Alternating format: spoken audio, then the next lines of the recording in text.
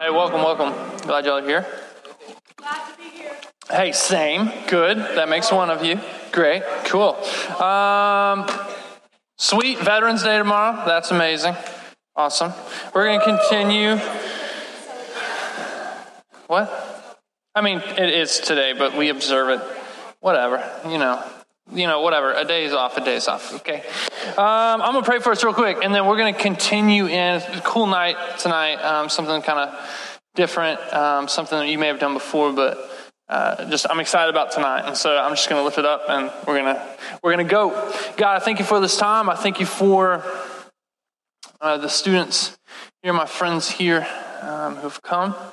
We're gathered together in your house to sing your praises, to hear from your word. So, Lord, I ask that you would meet us in this place and in this time. God, that you would speak powerfully tonight. Lord, that you would give us focus and understanding.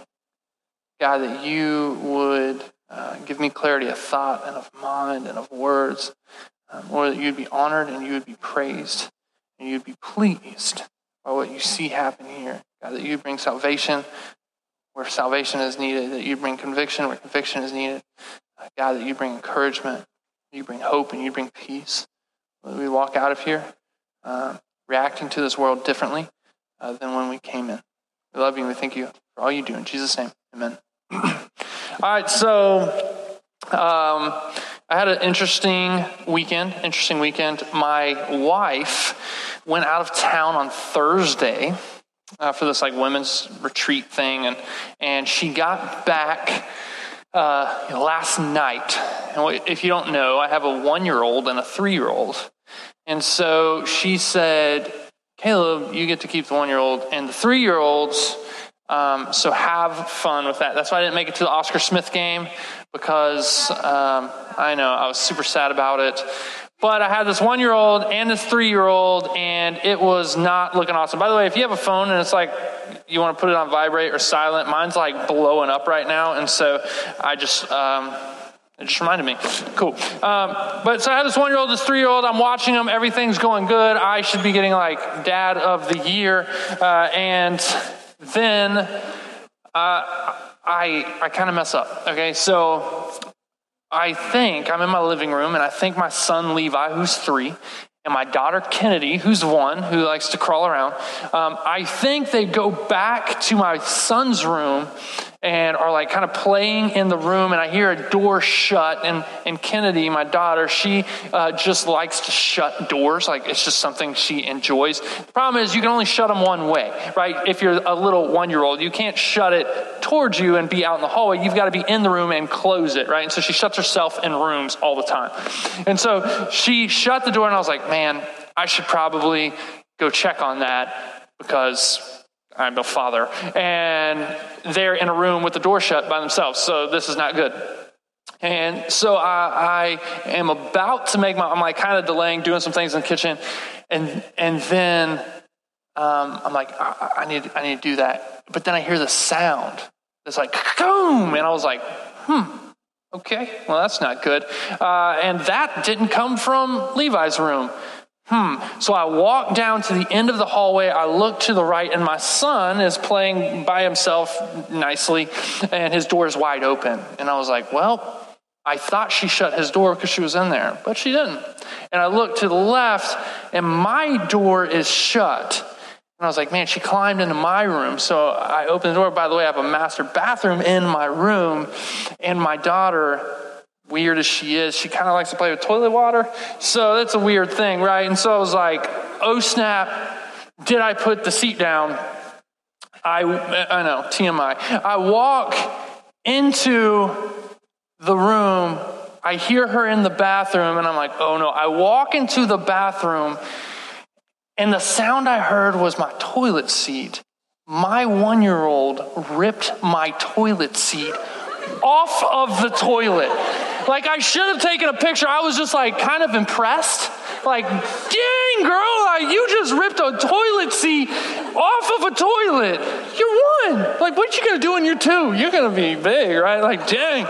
She's as big as most of the middle schoolers, so I give her that. But but kind of crazy. And then as the weekend went on, I found myself, obviously having to do a little bit of discipline and teaching of my kids. And what I realized as I kind of got more tired because my wife wasn't there, I was by myself, that I began to sound a lot like my dad as I'm talking to my kids about the things they can't and can't do. Here's a little secret for you. What you need to understand just quickly is that you will sound like your parents also.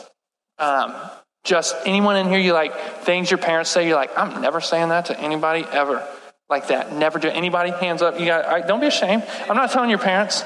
Okay. Yeah, right. You're like, never. But just what you need to understand is you will find yourself in a place where you will sound like your parents. And what I realized is that everything that I had experienced as a kid was now coming out and changing the way I was reacting to this situation, that I was in fact a product of my environment, and I am now creating an environment.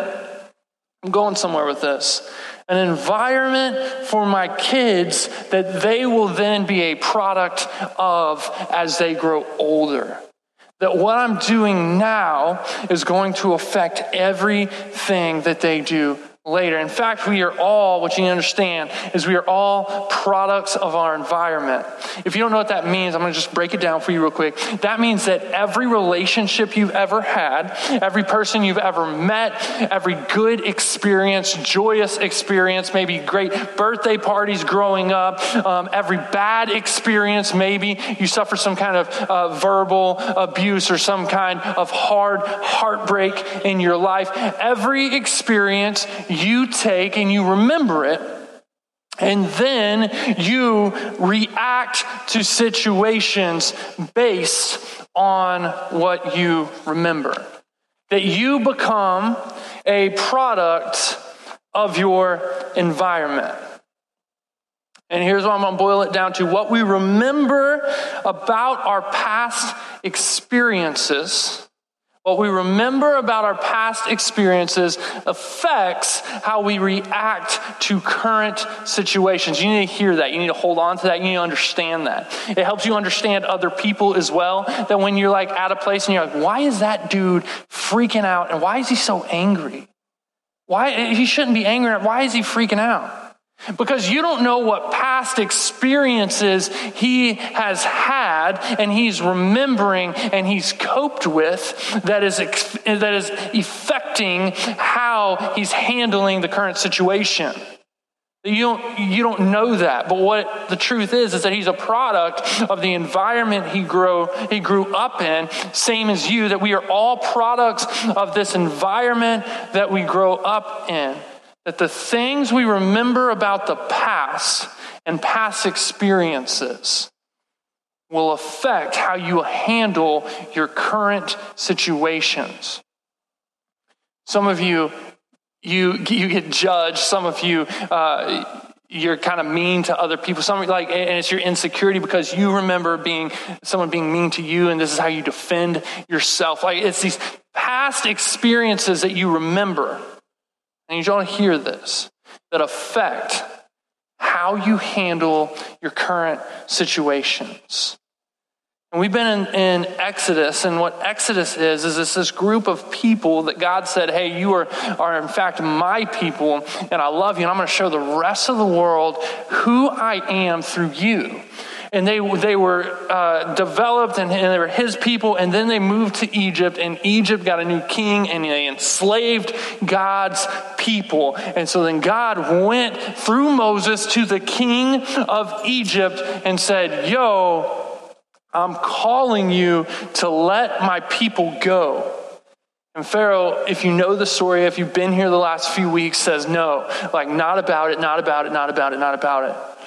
And over again, and God continues to do things, we call them plagues, where he turned the river where they got the water into blood. He sent flies, he sent frogs, he sent locusts that ate all of the plants, he sent droughts, he sent darkness, he sent all of these things to where they where all their other gods that they were worshiping should have provided, God said, no, what you understand is those gods are not real. They're illegitimate, and I am real. Will you let my people go? And the king still says no. And then what if you were here 2 weeks ago or 3 weeks ago, whenever we met last, we talked about Exodus 12. Exodus 12, which is like one of the most brutal things in the Bible, where God says, here it is, let my people go. And Pharaoh says he hardened his heart. And God said, I'm going to show you that in fact I am over all life. And so he sent the plague of the firstborn son, where he told Israel to slaughter his people, to slaughter a lamb, and to use that blood and dip a hyssop branch over their doorpost. And then the angel of death flew through, and those that had blood over their doorpost lived. But those that didn't lost a firstborn son, lost firstborn animals, lost firstborn. There was not a house, it says in Egypt, that did not have someone dead inside of it. What? Brutal. And so he tells them, though, he says, this night to the Israelites will be something you will remember forever. And this is how he recaps it. This is 12 through 15. He says, I will pass through the land of Egypt on the night and strike every firstborn male in the land of Egypt, both people and animals. I am the Lord. I will execute judgment against all the gods of Egypt. The blood on the houses where you are staying will be a distinguishing mark for you. And when I see the blood, I will pass over you. No plague will be among you to destroy you when I strike the land of Egypt. This day is to be a memorial for you. He says you are to see it, you are to mark this day, you are to understand and remember this day. And you must celebrate it as a festival. They go on to call the festival the Passover. It's the Passover feast, the Passover festival, it's the Passover. You're to celebrate it as a festival to the Lord. You're to celebrate it throughout your generations as a permanent statute, never to forget it, always to remember it. We're going to go back to that. You must eat unleavened bread for 7 days, and on the first day you must remove the yeast from your house. Whoever eats what is leavened from the first day through the seventh day must be cut off from Israel. They call this thing a Seder dinner, and around Easter time, I think we're going to try to do that in here at one of the harbor nights, just so you can experience it and see what it is. It's a pretty cool thing where you'll be around a table with your friends and be able to kind of walk through this.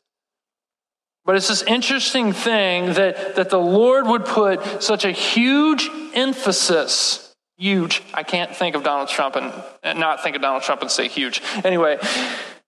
Yeah, he should not be involved in this. It was interesting why the Lord would put such a big emphasis on people remembering what had happened, on people remembering what he did in this time.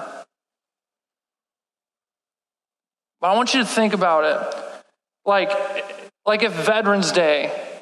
Like if we never went to war again, so we were in peace forever, and all the veterans grew old, and all the ones that had fought for us, they grew up and they died of old age, and they were gone. And so not anyone on the earth was a veteran of a war ever, that the wars were now over, that we lived in peace. This may be 100 years or 400 years from now, whatever it is, man, we live in peace. There are no more veterans. Would we still celebrate Veterans Day? The answer would be no. We wouldn't. It would be in our history book about when we celebrated the veterans who fought in those things that we remember as wars or that we've been taught about as wars. But there would never be a Veterans Day anymore because there would be no one to celebrate. It would just be a memory of what we did. Yet God says, hey, you Israelites, even when you're out of slavery, even for those that never stepped foot into Egypt, even for those that never ever experienced what you have experienced, they need to know about this. They need to know about what I've done. They need to remember. See, Exodus wasn't the end of the story. It didn't stop here. In fact, there's like 48 more chapters or 38 more chapters that go on in Exodus. And then it continues, the Bible continues on this story that it wasn't the end. I think he was telling his people, I want you to remember what I've done. I want your people to remember because I have something bigger planned. And when the bigger thing happens, I need you to react in the right way. That you would remember the past and you would react the right way in the current situation. You would remember, and then you would react.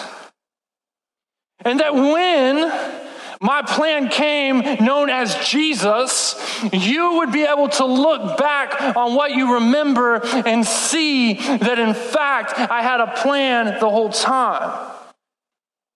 What's amazing about God's word is it's not thoughtless and it's not random and it's not like, oh, this part's here and then this part's there. No, it all fits together. That in Exodus 12, in fact, God wasn't making this random plague happen, but instead he was saying, let me prepare you for something greater and let me paint the picture of what it will look like when Jesus comes. Here it is, for example.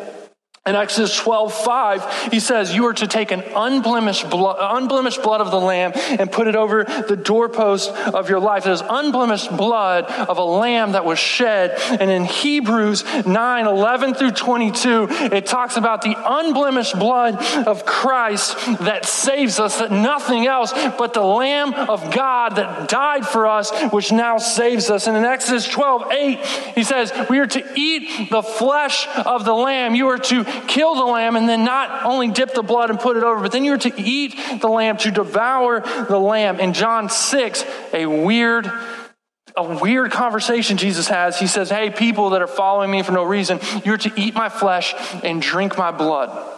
And people, John 6:66 says people turned away from Jesus in response, that they're like, ew, like yucky, that guy's weird. But what he was saying was, I'm not calling you to be a cannibal.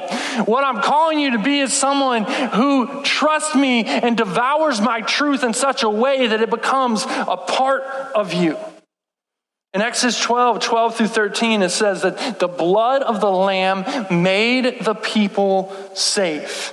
And in Hebrews 10:22 through 24, it says that the blood of Christ was sprinkled over the life of man so that they would be saved from judgment. Exodus 12:22, a little further in Exodus 12, it says that they used that hyssop branch I just talked about to spread the blood over the doorpost. I don't know how many times the word hyssop is used in the Bible. It may only be used twice, because the only other time I know of that it was used in the Bible was when a guy took a hyssop branch, dipped it in sour wine, and tried to give it to Jesus to drink while he's on the cross. And he's painting this picture. In Exodus 12:23, the very next verse, it said that God looked at the blood of the lamb on the doorpost and he chose. This is so cool. He chose to bruise the lamb and not its people. In Isaiah 53:10, it says that it pleased the Father. It pleased the Father to crush the Son and not us. That Jesus said, that God said, here's my people and here's my son, Jesus. And I find pleasure, it breaks my heart, but the reward, I find pleasure in sacrificing my son so that people may live. The lamb was a picture of Jesus. In John 13, it says that Jesus is the Lamb of his Father's house. In Luke 23:45, it says that when Jesus was on the cross and he died, that in that moment, darkness came over the earth, and that the curtain that separated man from the holy God that only sacrifices went through was torn, that there was now no separation, that sin no longer stood in the way because it had all been paid for. Jesus was the Lamb that died for our eternity, that died for our guilt and for our shame. And I think he says, I want you to remember. I want you to remember who I am. I want you to remember what I've done. I want you to remember how I work. I want you to remember so that when the Messiah comes, when the Lamb of God comes, that you would react the right way, that you would remember and then you would react. That it wouldn't be a wrong reaction, but it would be the right reaction. You pick up in the New Testament in Luke 22, and you see Jesus eating with his disciples, and they were celebrating the Passover meal. I don't know how people say it. They were celebrating the Passover supper. And this is how it records. In 1 Corinthians, Paul records this time. He says, "For I received from the Lord what I also passed on to you. On the night when he," being Jesus, "was betrayed." He says, man, on the night that Jesus was betrayed and went to the cross, I'm going to record for you, I'm going to write for you, I'm going to tell you exactly what went down. Because what went down is worthy, noteworthy, is memory worthy of holding on to. Like, you should understand it, you should hear it, you should know it. And he says, I'm going to pass this knowledge on to you. If you go to Luke 22, you see that it was a Passover time. What you need to understand about a day then was it wasn't like at midnight the next day started and it went to the next midnight. No, it was at nighttime when the sun went down, it got dark. Then the next day started throughout the night, through the day, and to the next darkness. That's when the day ended and the next day started. And so right now we would not be living in Sunday, we'd be living in Monday, and we'd be Monday until it got dark tomorrow night, and then it would be Tuesday. And so their days were a little different. And so it says on the night that he would be crucified was the same night that the lamb for the Passover year after year after year is to be slaughtered. That the timing was not coincidental. That the timing was perfect. That Jesus would be the lamb, the last lamb that ever needed to be slain. He says, so I'm going to pass on to you what happened on that night. It says the Lord Jesus, he's sitting around with his disciples, and they have a meal there, and they've got bread and juice and wine and whatnot, and they don't have juice, it was wine. Just know that. It was wine. It wasn't the same like alcohol content. They had alcohol in it, but it was wine. Don't let anybody tell you something different. Does that mean you should go drink wine? No. So, boom, clear that out. Don't tell your parents, Caleb said, Jesus drank wine, so why can't I, right? Like, I will slap you. So the Lord Jesus took the bread, and when he had given thanks, it's interesting, Jesus bowed his head and he said, hey, God, thank you for this bread. I am God, but also God, thank you for this bread. Set the example. He had given thanks, it says that he broke it. And he said to his disciples, this is my body, which is for you. Do this in remembrance of me. So he break the bread and he handed it around, and they broke it, and then they ate it. He says, eat this in remembrance of me, that this is in memory of my body that was broken for you, that it pleased God to crush the lamb and not you. He says, so do it, remembering what I've done for you. And then he goes on. And he says, and in the same way, he also took the cup after supper and said, this cup is the new covenant. Not the old covenant, not a renewed covenant. He says, this cup is the new covenant in my blood. Do this as often as you drink it in remembrance of me. He says, man, this is the new covenant, the blood that was shed to make you clean.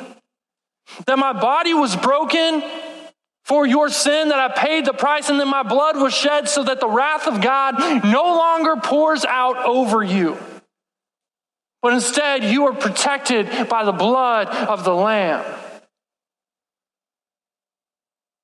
He says, for as often as you eat the bread and you drink the cup, you proclaim the Lord's death until he comes. He says, remember.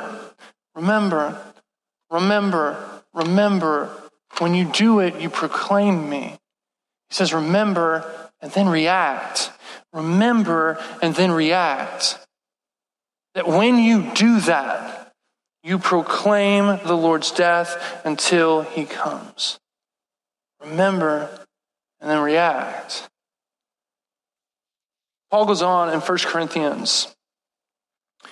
In 1 Corinthians 11, 27 to 34, he says, so then whoever eats the bread or drinks the cup, and he talks about the self-examination, whoever eats the bread and drinks the cup of the Lord in an unworthy manner will be guilty of sin against the body and the blood of the Lord. You say, man, it's like blasphemy. It's like, not really. I'm just doing it. I don't really care. He's like, no, this is a serious thing. It says, we'll be guilty of sin against the blood of the Lord. Let a person examine himself in this way. Let him eat the bread and drink the cup. For whoever eats and drinks without recognizing the body, eats and drinks judgment on himself. This is why apparently many were sick at this time. He says, this is why many are sick and ill among you and may have fallen asleep. That they were making a mockery of God. And what you need to understand about our God is you don't make a mockery of our God without God saying, yo, I'm going to set it right.